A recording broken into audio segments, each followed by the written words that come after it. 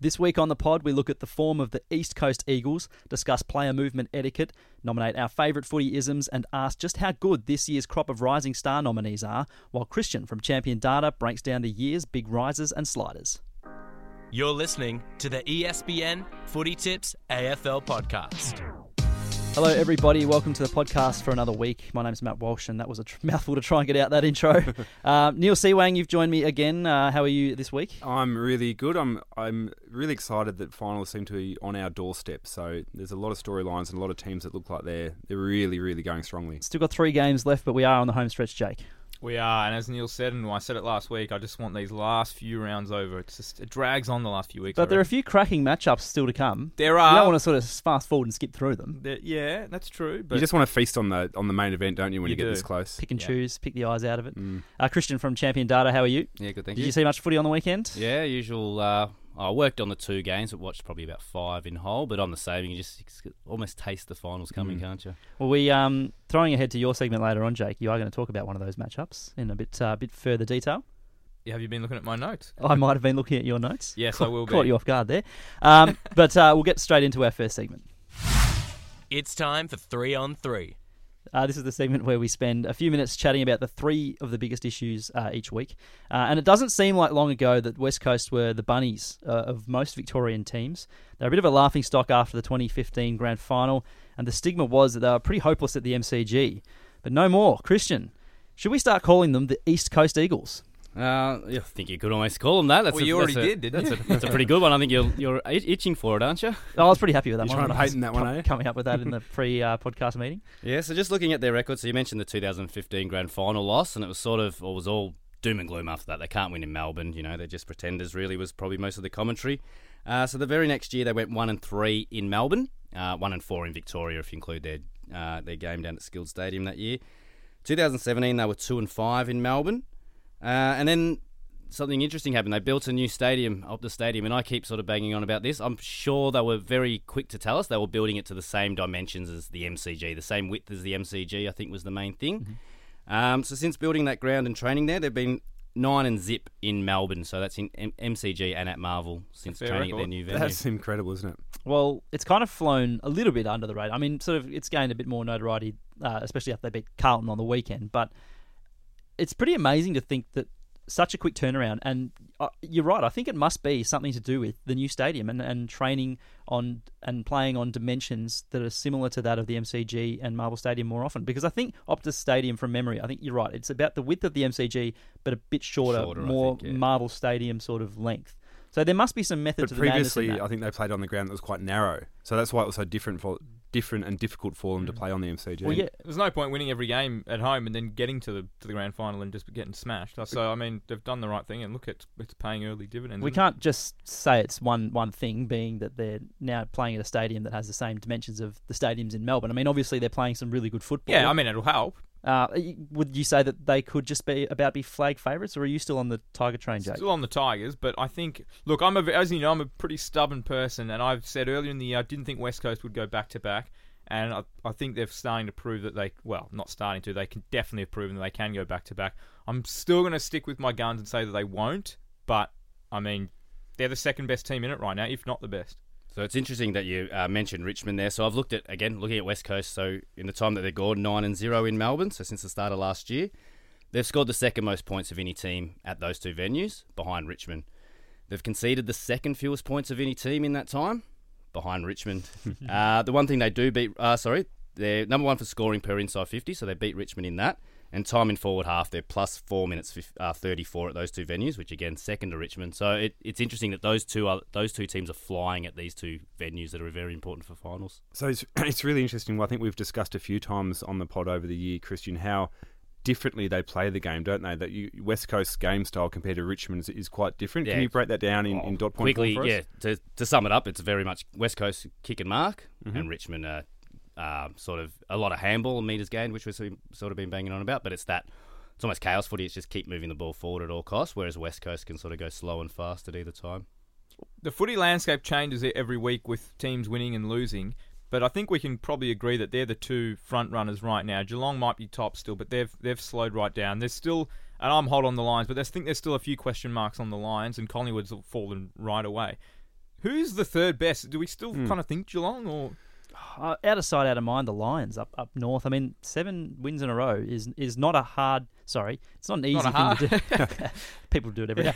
No, it's not an easy thing to do, particularly for such a young group. Absolutely. And even though they had the bottom 6 draw, or fixture at the start of the year, whereby they play most of the bottom teams twice throughout the year, they've still beaten some impressive sides, and to have gotten themselves onto a 7-win streak is impressive, and they might just be the third favourites at the moment. For me, and I might be just seduced by their talent, I still think that the Giants might be the third best team in it. I know they only scraped over the line against the Swans, but they should be getting Kelly back and a few others, and I just love when they're on that they can really pile the goals on. So for me, I think they might just be that next tier. Well, in our tipping toolkit that we released a couple of weeks ago, they're not losing another game, so their run home's pretty strong. So if they can shore up a top 4 spot and secure a double chance, perhaps they are a team Might that be can. playing the Cats first week. They could be. Would that be at GMHBA Stadium? Who knows? I think that's fair to say the Cats would rather be playing them there than Richmond, at the MCG. MCG. Well, maybe we'll see some funny buggers in the last couple of rounds Maybe. with teams tanking to get to different spots and whatnot. Moving on to our next topic of discussion. Joe Danaher made waves earlier this week when it was revealed that he had coffee with New Sydney CEO Tom Harley recently. Both parties, that is the Swans and the Bombers, were sort of quick to say it was an innocent catch-up between mates who have a history from their AIS Academy days. But there are a few more layers to this. Neil, Danaher's situation is an interesting one for many reasons. But firstly, off the top, would you be okay with one of your star players meeting with another club in season? You probably wouldn't want it to happen, would you? You especially wouldn't want it to happen on the eve of a finals campaign where you're really hoping to win your first final in, a long, long 15 time. years, yeah. Yeah, so it's not ideal, but I think the industry's got to be mature enough to understand that if you've got to play, your players aren't only going to chat to the 44 players in your club and the administrators and coaches of your club. So if he's got a history with Harley and they're good mates from back in the day, then I do not see any reason why you wouldn't be happy with them just catching up. The fact that it got made public is probably something that both clubs and Danaher are probably kicking themselves about. But I think it's just life. I don't think there's any reason to panic, and I think the industry is mature enough to accept that people from different clubs get along well. Jake, what are your thoughts on the situation? I kind of agree. I think you can't expect, as you say, that they're never going to talk. Yeah, it's probably not a great look, and you probably might be a little bit frustrated, but I don't think you can be disappointed or anything like that. I guess it just happens. And the same thing with the Bombers. The Bombers have the ability to do the same thing themselves. So it's not as if it's a one-way street. Having said that, I'm fascinated around the whole Joe Danaher, where he ends up and whether he does go, because Sydney sort of said, well, hang on, he's going to be playing at the Bombers, so don't get carried away. Of course they're going to come out and say that. Of course they're going to say that, but we're going to poach him, and how are we going to say that? I'm fascinated about it. If he goes there, there's so many layers on this. What happens to Buddy Franklin? Where does he go somewhere else? Does he stay? He's had his injury issues this year and isn't going to be the player he once was. Can Danaher get himself fit? Because he's had probably more injury issues than Buddy. And then what happens with the Bombers? Because as we've touched on in previous weeks, the Bombers have proven that they can win without him. They look great without him. Yeah. But they probably aren't the side that can go. They kind of need some sort of key forward, whether it's McKernan or whether Hooker's playing forward. But then they need Hurley to be playing. They need someone because I don't think they can rely on the likes of McDonald, Tippenwoody and Fantasia every week to kick bags. I think one of the layers and the reason why it might have pricked some ears in the AFL industry is that prior to entering the AFL, Danaher had a choice in terms of where he wanted to, if he wanted to be a father-son, and he could have gone to Sydney because his dad played for South Melbourne and the Swans. So that's just kind of another little layer of intrigue there that might sort of that's the reason why there are so many people sort of questioning, clearly he must be wanting to move out or whatever that is. But another layer to the whole situation is that he's contracted for next year, but then he becomes a free agent. Yeah, that's right. And so there are a couple of things that the Bombers can do in this situation if he is looking to move, which he might be. He might want to get out of the Melbourne bubble and sort of take the path through Sydney where there might be less media attention. And if that's the case, do the Bombers trade him now and there's some currency coming back the other way, or do they risk him leaving in free agency? I mean, the layers here, it's not just the meeting and the coffee between two mates that have a history together. The layers are kind of sort of pointing this in a direction that is more of a player movement sort of thing. This is what I'm loving about free agency and what it's doing to the industry. It is that it's sort of becoming more trade news a year out before free agency, because you have to make that call. Are we going to let him walk for free? Are we going to be able to re-sign him, or do we trade him now and get good value? You've got to think ahead and be a bit more proactive. It's made this sort of off-field, business side of things a lot more exciting. And again, sort of going back to me, I'm an NBA fan, and I sort of like the way the AFL is moving to a bit more in terms of clubs and players looking at it more of a business and looking at it more professionally, and sort of trying to, especially for a player, just trying to give your career longevity and as much security as possible. So I just go back to Joe Danaher. As you mentioned earlier, Matt, he sort of had a choice between Essendon and Sydney. I think Joe Danaher's seen the business side of football, so I don't think it was the key to his decision, but he chose Essendon where his brother Darcy was playing when he was drafted. I think by the time he got to the club, Darcy had been delisted, if not 12 months after Joe had been drafted. So he's seen it. He sort of joined Essendon thinking, well, I'll go join my brother, and, had the choice. But his brother didn't even get to play a game with him. They were pretty ruthless, cut him, obviously didn't make the cut. So, looking at Joe Danaher and meeting with clubs and things, I think good on him. Look after yourself. He's a really difficult one to judge trade-wise. Like, say, hypothetically, let's play this out. If he says to the Bombers, I actually do want to leave, and the Bombers are like, okay, well, we're gonna trade you now before you are a free agent to maximise. And they should be doing that. Yeah, that makes business sense. Yeah. But he was so electric 2 years ago when he was All-Australian and he kicked, I think, 68 goals or something like that, and looked like one of the best young key forwards in the game, has hardly been on the park for 2 years. So he's really hard to value, I think. Well, do the Bombers have sort of any upper hand in trade negotiations? Well, they do because the threat of free agency. Well, that's the thing. But the threat is that they let that lapse and he goes in free agency. Yeah. So the upper hand, of he's a bloody good player. It's sort of weakened by the fact that he has had injury issues, and that it's a sort of a ticking clock really in terms of the free agency appeal later down the track. So, I mean, if Sydney were to offer a first round draft pick, the Bomber fans might not be happy, but that might be probably what they're going to be getting. So the Swans have got pick 4 or 5 at the moment, I think? At the moment, depending on if there's any priority starting picks. point, you think? Well, I think you got to ask yourself this. So Joe Danaher's 25 right now. I know he's had injuries. We've spoken about that. Take the injuries out. Let's say he's going to be fit and he's going to play the next 5 years and play really well. Is he the best key forward 25 and under in the game right now? It's so hard to remember so he hasn't played for 2 years and you forget. We forget remember his players. figures and his stats, but yeah, there's a lot of players we forget about that don't play. Like Nat Nui, Jesse Hogan, Hogan's another one. Sam injury riddled. There's so many players that haven't played for a while that you forget about. But I think he is. It has to be close. You're right. You think back to when he was at his best. He was doing things that you just didn't see anyone else doing. He reminds me of Buddy quite a bit because he's very athletic and he moves around a lot and long bombs, wheels around onto the left. Yeah. Which brings us on to Buddy. Nice segue there, Jake. Opportunity. You're welcome. So obviously the contract's huge. Do they see them playing alongside each other? And they've obviously got Sam Reid up there as well. Do they think they can all work together? And young Blakey as well. Or is this a possibility they're kind of that two broken men? They kind of you just want to put them together and say share your parts and let's create one footballer. One super footballer. It's not. If you're Sydney looking to replace Franklin, who's had his injury troubles in the last couple of years, you're replacing him with another injury-prone player. A younger Franklin who's injured. But the payoff might be. I mean, if he gets his body right, and the Swans wouldn't sign him probably without doing the full due diligence. I always struggle with that term with his injuries. Then they're getting a Buddy Franklin who's 6-7 years younger. Yeah, I'll tell you what, there's plenty to think about, and it's going to be a long off season, I think. Yeah, it's going to be a great off free agency and trades. Hey, we'll move on to our third topic of conversation. Seems like, Jake, that the Rising Star is now a one-horse race, but it probably shouldn't detract from just how good some of the other top nominees have been. So we thought we'd compare the top 3 first-year players since the 2001... I can't speak today either. Since the 2001 Super Draft, with apologies to some, including Blakey, who we've just mentioned, Bailey Smith and others. Just how good are Sam Walsh, Connor Rozee and our man Sydney Stack? Our man Sydney Stack. Well, he didn't play on the weekend, but I did watch Carlton, and Sam Walsh was unbelievable. I know I said earlier in the year I might take, if I had to redraft, I'd take Rozee ahead of him. I do love Connor Rozee, but I tell you what, Sam Walsh is just unbelievable.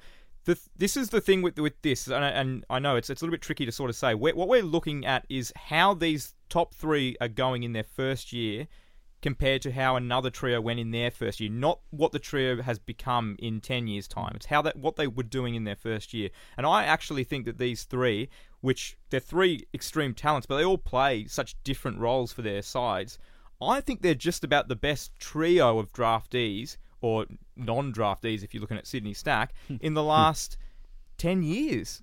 So going back to maybe about 2007, I think there was quite a 2007 had Selwood, Pendlebury, and Nathan Jones. So that's a really nice trio, and they all performed really well in their first year. But I think it stacks up pretty well. I'm sure you. Yeah, have the so numbers, I've looked at the numbers of I've looked at the numbers for the top three players in the at the end of year NAB Rising Star Award for each year, and sort of again, just assuming that Walsh, Rosie and Stack will be the top three this year, and sort of comparing their ranking points all added up together and where they sort of rank as a trio. So it is the best trio for ranking points since 2013's top three Rising Star players, which was all? Jaeger O'Meara, Brad Crouch and Ollie Wines. So they all hit the ground running, didn't they, those three? Yeah. Three players, handy. exactly what I was about to say. All kind of inside midfielders as well. They're playing the same role from day one, so they're playing 100 games into their career. And I think O'Meara being up at the Gold Coast that year, the first 2 years that O'Meara played, he was on his way to becoming a top 5 midfielder. I think a lot of people forget how good O'Meara was. Again, hidden away at the Gold Coast. Could have won a Brownlow, Neil once told me. He could if his trajectory continued. So 2019 is the best since 2013. You're right. 2007 was a big year. So Selwood, Pendlebury, and Jones. But we've actually the year before that, which surprised me, is the biggest average for a trio in the top three in the NAB Rising Star. Is the this name surprised me. Points, sorry? So this is using ranking points. So Champion Data ranking points.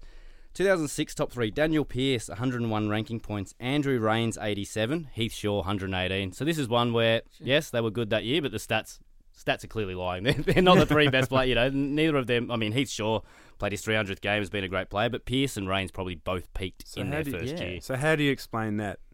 The game of football's changed a little bit, and it is before the explosion of interchange. So back in 06, off the top of my head, probably about 30 to 40 interchange moves per game.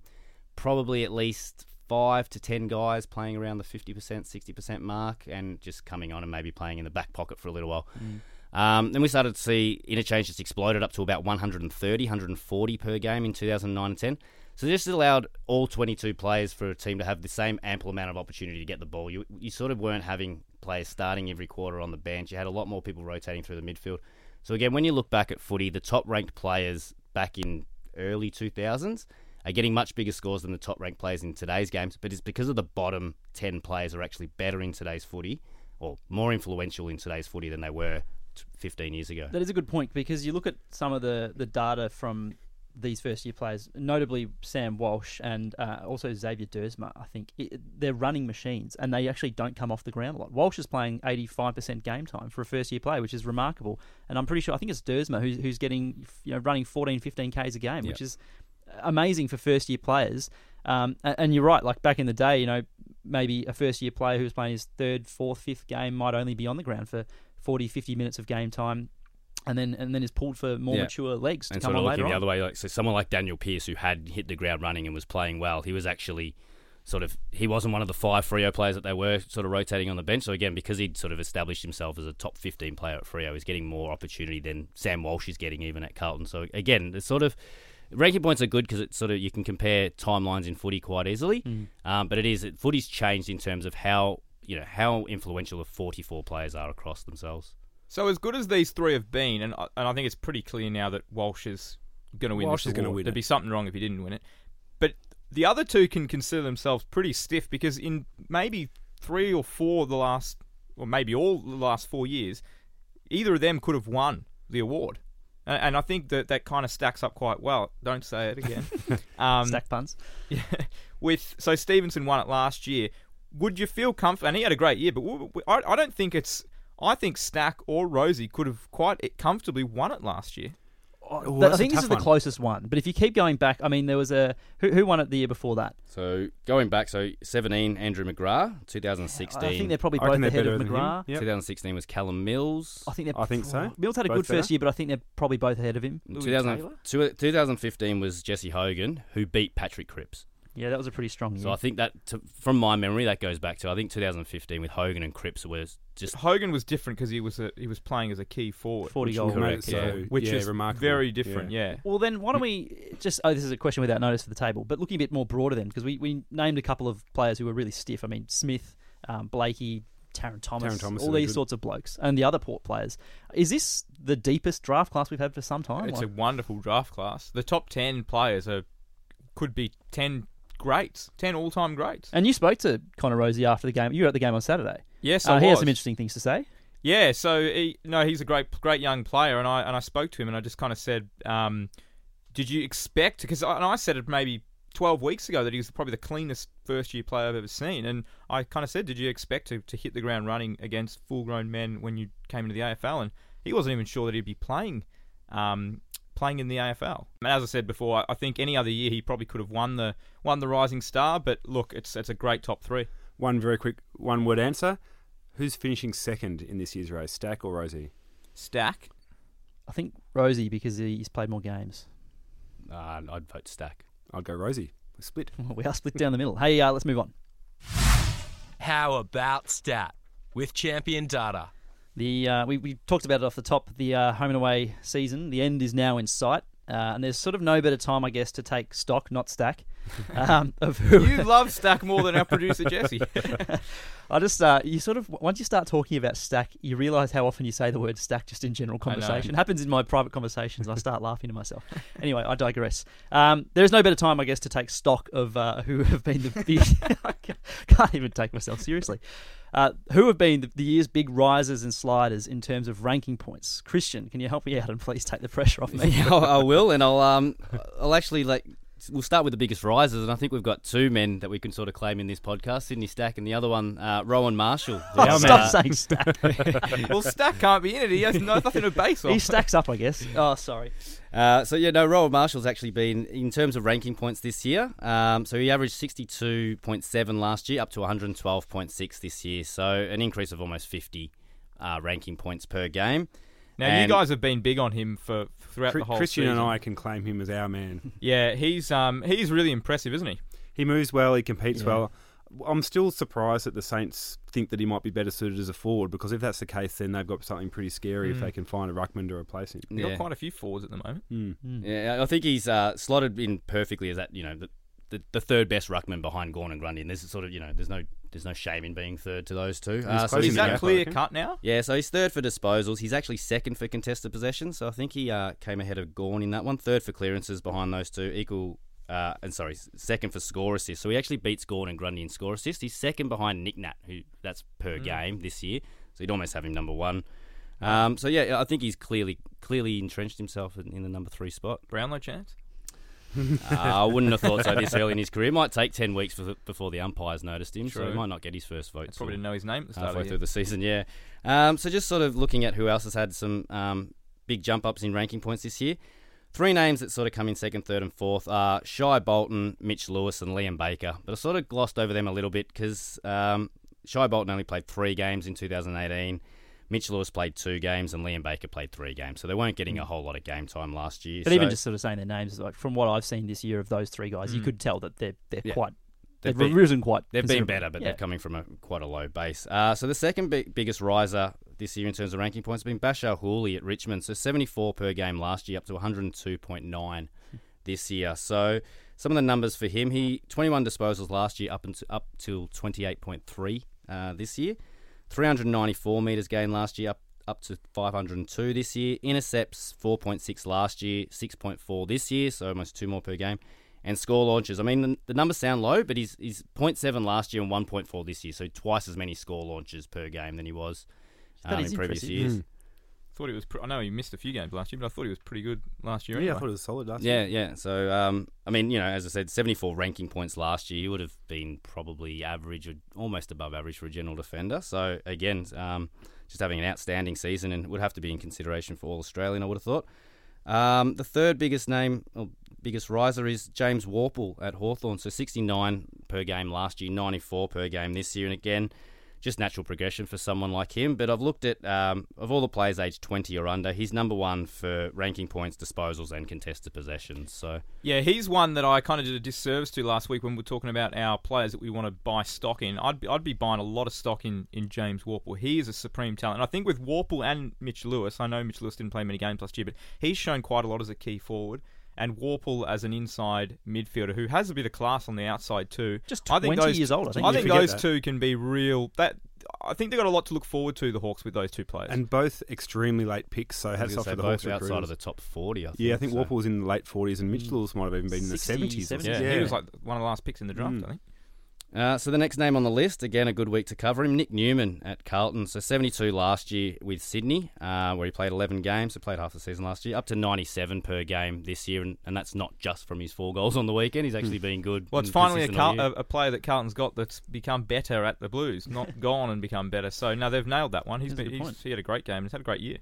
So another name on the list, Jordan Dawson at Sydney. Sort of, again, gloss over him a little bit. He only played 4 games last year, was playing 67% game time. But you look at him and what it's like. Sydney have found one in him. I think he's been on their list. This might be his 4th year on Sydney's list. Played a lot of NEFL games before getting his opportunity. But looks really good. And the 5th biggest riser this year, Travis Boak, who again we've spoken about a few times on the pod. Your man, Jake. So 88 last year, up to 112 this year. And the biggest number for him, disposals-wise, he's gone from 21 per game last year to 31.8 this year. It's incredible. Now, he is a Brownlow chance, not Marshall, but he could certainly finish top 3, Boak. He's had a ridiculously good year, and I always said that he was one of the most overrated players in the comp, but he has proven that he's seriously good, and he's just bounced back. I think not having the captaincy's helped him, and he just looks like the player that everyone kind of thought he was maybe 3 or 4 years ago, I think. I really love the way... I love a late career improvement or redemption story. I love the fact that he and Baka Hooley have both been exceptional in their twilight years. I think it's a great story. And if we look the other way and look at some of the league's sliders, what sort of names are we looking at? So again, had to be sort of careful that you sort of didn't include the guys that dropped off because of opportunity or injury or something this year. So the first name on the top of the list was Stephen Hill, 72 per game last year, down to 39 this year. But again, he's only played 3 games in 2019 and about 60% of the game time in those 3 games. So the one that's actually had a fair crack at it this year is Jesse Hogan. So 91.7 last year, down to 60.2. We know he's out with injury now, but looking at his games, only one of his 12 games were injury affected. So he's played at least 11 full games this year. Just not getting the value that he was at his final year at Melbourne. Maybe it wasn't such a bad thing that Melbourne did trade him. Maybe that played part of the decision. They thought that he had maybe peaked as a very young man. And having said that, he's had a lot of... Did it heap more pressure on Tom McDonald, who has also had a poor year before he got injured?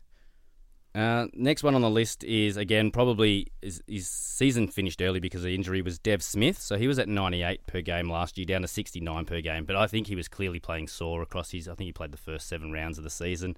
And he was very good last year. Yeah. I think we shouldn't forget the how tackle good numbers were off the charts. Yeah, so 8.5 tackles per game last year, 5.7 this year. So it's still a great number, but it's a big drop off. It's like Dusty Martin when he had that ridiculous 2017, and then in 2018 I was like, he's not very good anymore. Yeah. It's like, he was still playing pretty good for him. Yeah, it's hard to compare to someone that's played the best season ever. So Dev Smith as well, I think his kicking also suffered because of his injury. So he's never been a great kick. He was 55.5% last year, but that dropped down to 44% in the games he played this year. So clearly didn't get his body right. So the first name on the list that I think's had a full season, he's not out injured at the moment, is Toby McLean at the Bulldogs. So 94.6 ranking points per game last year, down to 68.1 this year. Biggest change in his game is the way the Bulldogs actually using him. So last year he played 64% of his game time in the midfield. This year they're playing him there 18% of the time and sort of putting him across half forward. So all of his numbers are down across the board. I mean, his clearances are dropped from 4 per game down to 1. So he's just playing a completely different role, and I don't think they're getting the best out of Toby. Yeah, see, I like him as in the midfield. I think he's proven that he is a midfielder. He's a very good player. I think there's probably Josh Dunkley, the fact that he's rejuvenated himself as a pure midfielder. There's probably a few in the Dogs that are so good through the midfield, they probably don't need Hunter, him. I mean, probably it's kind of Bailey Smith, one of their NAB Rising Stars, probably taken a bit of his spot as well. Too many names, not enough spots. 4th on the list, I kind of, again, putting my Carlton hat on, but I got a bit of a positive spin on this one. So Cade Simpson, who was 105 ranking points last year, one of, if not the top ranked general defender, maybe second, he's down to 79.4, so a drop of 26 per game this year. All of his numbers are dropped away, but I feel like that shows Carlton's improvement. We relied on Cade Simpson. Or I shouldn't say we, but Carlton relied on Cade Simpson, I think, too much over the last 3 or 4 years. Yeah. And Newman comes in, as you say. I mean, you kind of look off half back. He sort of picked up a bit of the slack. Correct. And in recent weeks, Petrevski-Seaton's also been down there. So I think it's almost a positive for Carlton that Cade Simpson is being used less. And if you look at that list of biggest sliders, his 79.4 ranking points in 2019 is still the most on that list of, Hill, Hogan, Smith, McLean.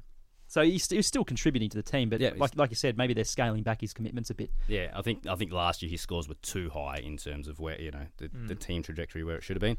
And last on the list of sliders, Bailey Williams, another one at the Bulldogs, who 81 per game last year, down to 56 per game this year. He's played 9 games, got dropped early in the season. Again, I feel like his career trajectory was on the right way up until the end of 2018, but he's just gone backwards this year for some reason.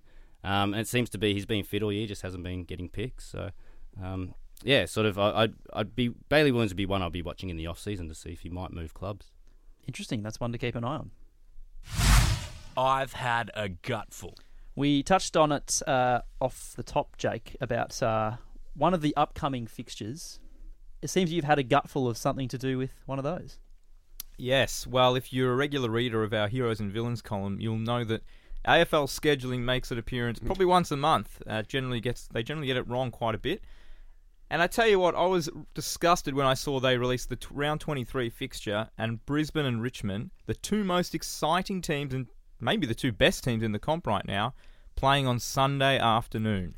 That is a disgrace. The AFL has botched this one up. I wanted this to be a Friday night, and I can understand them not putting it on Friday night because there was only a 5-day break for the Tigers, I think. Yeah. But why not put this on Saturday night? Saturday night, round 23, MCG, Richmond, Brisbane. That could have been one of the games of the season. I don't know why they haven't done this. It's an absolute disgrace, and it shows that there's a lack of respect for the Queensland side. Wow, that's pretty strong. I can't argue with that. I mean, I understand, as you said, the fact that a 5-day break is probably a bit unfair. So Friday night was probably ruled out, but Saturday night makes complete sense. Saturday night's how great would that have been? Exactly, yeah. I think the term absolute disgrace is overused in footy a lot. Oh, but come on, you say it plenty. I think I say it ironically sometimes. But no, I think you're right. I think even in the case of a 5-day break, teams do it.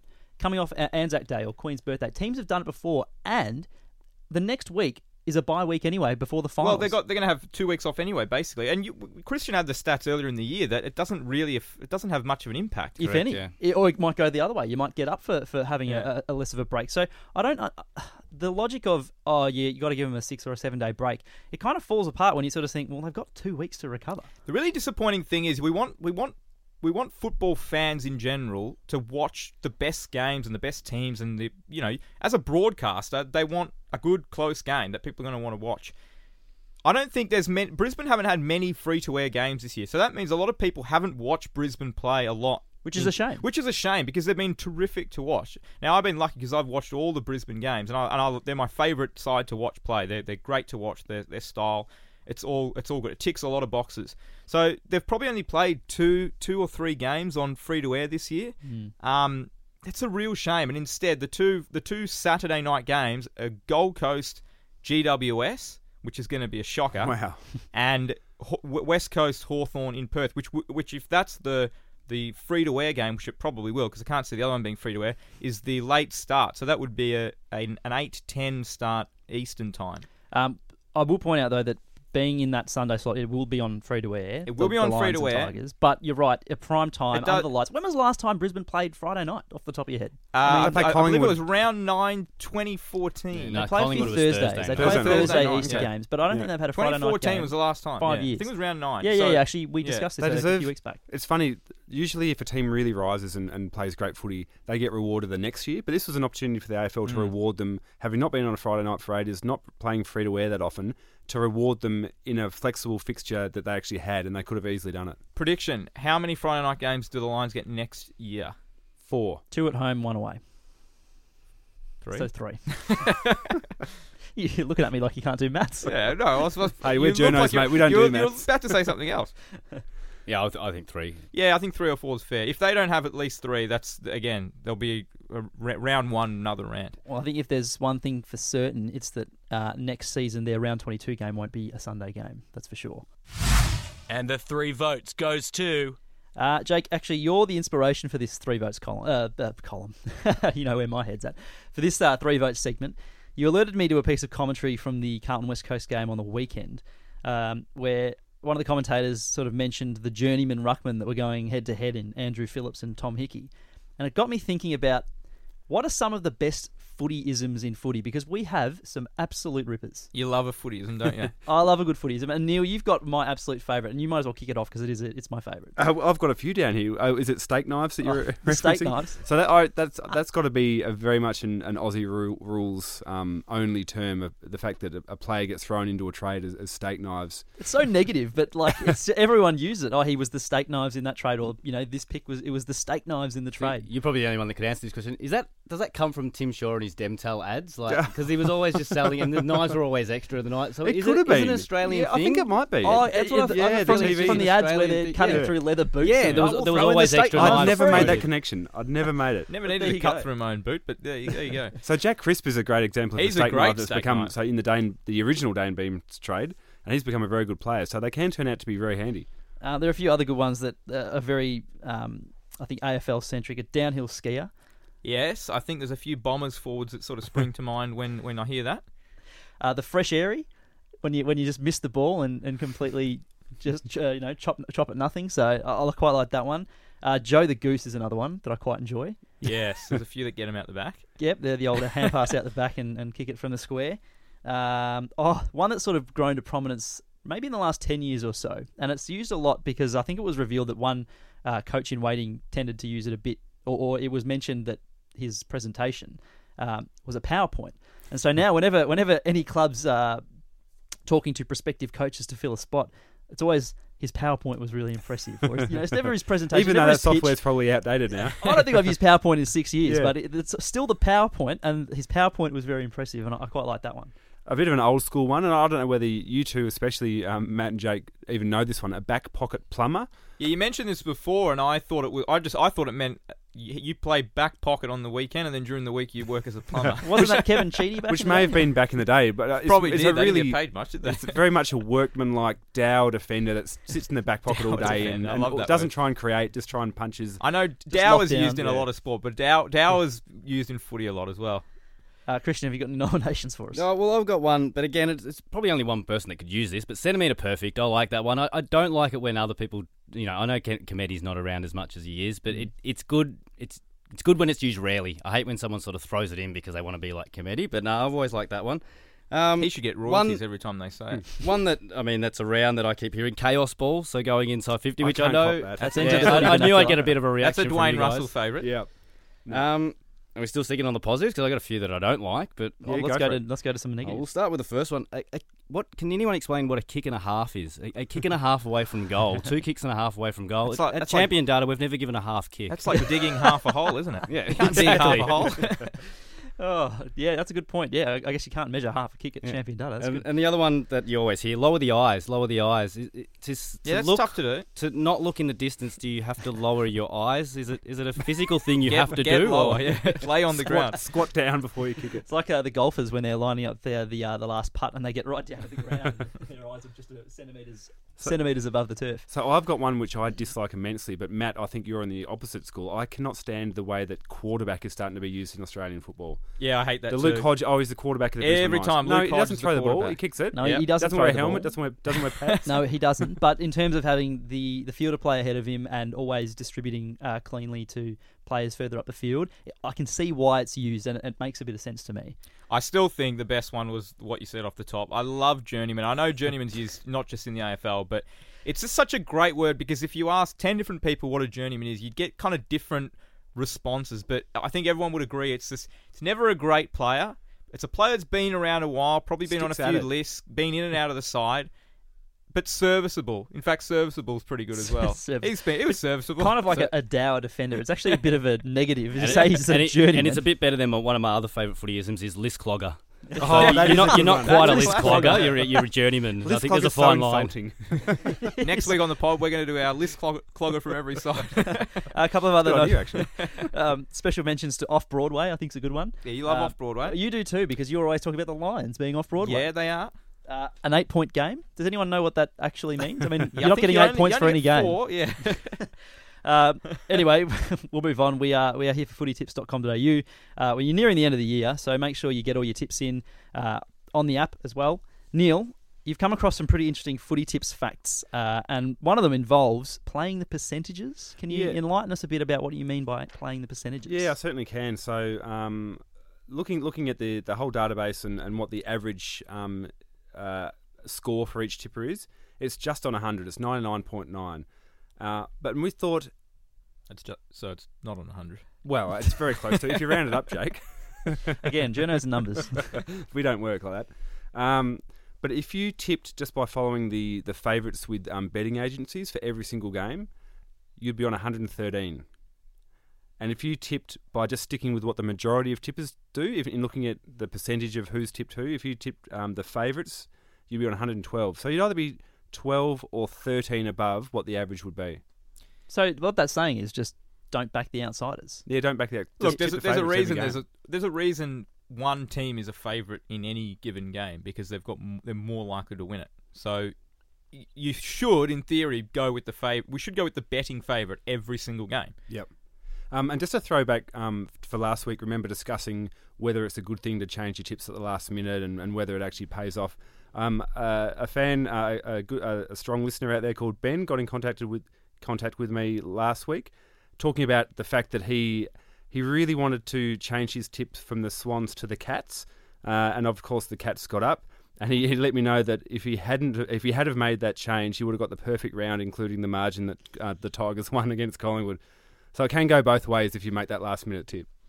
Yeah, it's well, I mean, look, as you said, it can vary week to week, and that punter's just copped the unlucky end of it. So, Yes. Anyway, speaking of tipping, certainties and upsets, Neil, do you happen to have any of those for us this week? Yeah, certainly for me is West Coast against Adelaide. I know Adelaide are in 8th spot. I just can't see them troubling West Coast. I think the Eagles are rolling, as we discussed before. I think Adelaide are too hot and cold, and their midfield is getting beaten up most weeks. So, yeah, I like the Eagles at home. And in terms of an upset, if I'm allowed to go straight into that, Sure. I don't mind the Hawks against the Giants. I know I previously spoke about the fact that the Giants were probably my third favourite team, but the Hawks dismantled them at the MCG early this year. Oh, I hear it was a Clarko. It was a Clarko masterclass, exactly. So that's why he can do it again. In the last couple of losses, though, I think he's lost to Brisbane 4 straight times. I think the fact that they did it before, and I think they did it last year as well. I think there might be a few little. I think last year was the Tom Mitchell 50 possession game up when that right? They played in Sydney. Yeah. So they can't bring him in, obviously. No, But it'd be I think nice. they could do it again. I'm going to go with Freo as my upset over St Kilda. They're the outsiders at Marvel Stadium this week. Look, the Saints are playing better, I think, under Ratton. But Freo's win last week over the Cats just gives me a little bit of confidence that they might be able to do something similar this week to the Saints. And my certainty is Richmond over Carlton. I think the Tigers haven't left Melbourne for a few weeks. They're just rolling at the MCG. And the Blues, while have been admirable in the last few weeks, I just don't think they're going to be any match for the Tigers. Yeah, so I've got the same upset as you. I've gone Freo as well. Just think they got. Just looking at the two lists that play, I think they've just got a little bit more talent than St Kilda at this stage. My certainty is going to be Geelong. The amount of heat they're copping this week and the amount of commentary around them, they return back down to GMHBA Stadium against North Melbourne. I think they'll get the job done pretty easy. Well, I'm going to go Freo as well. I think it's. I'm surprised they're starting that much of an outsider. As you said, don't need to say it again, but they were good against the Cats, and the Saints might be just a fraction overrated at this point. And I can't believe no one's gone Brisbane as a certainty. It's too easy. It's too obvious. They're playing Gold Coast in what's a must-watch Q clash, and this could get ugly, couldn't it? 3 votes, Lockie Neal. Well, with Dane Zorko probably not playing. Yeah. It's a fair chance. Hey, it's time to go, but before we do, make sure you do rate 5 stars and subscribe wherever you do get your podcasts. But in the meantime, we'll speak to you in the next one. Thanks for listening to the ESPN Footy Tips AFL podcast.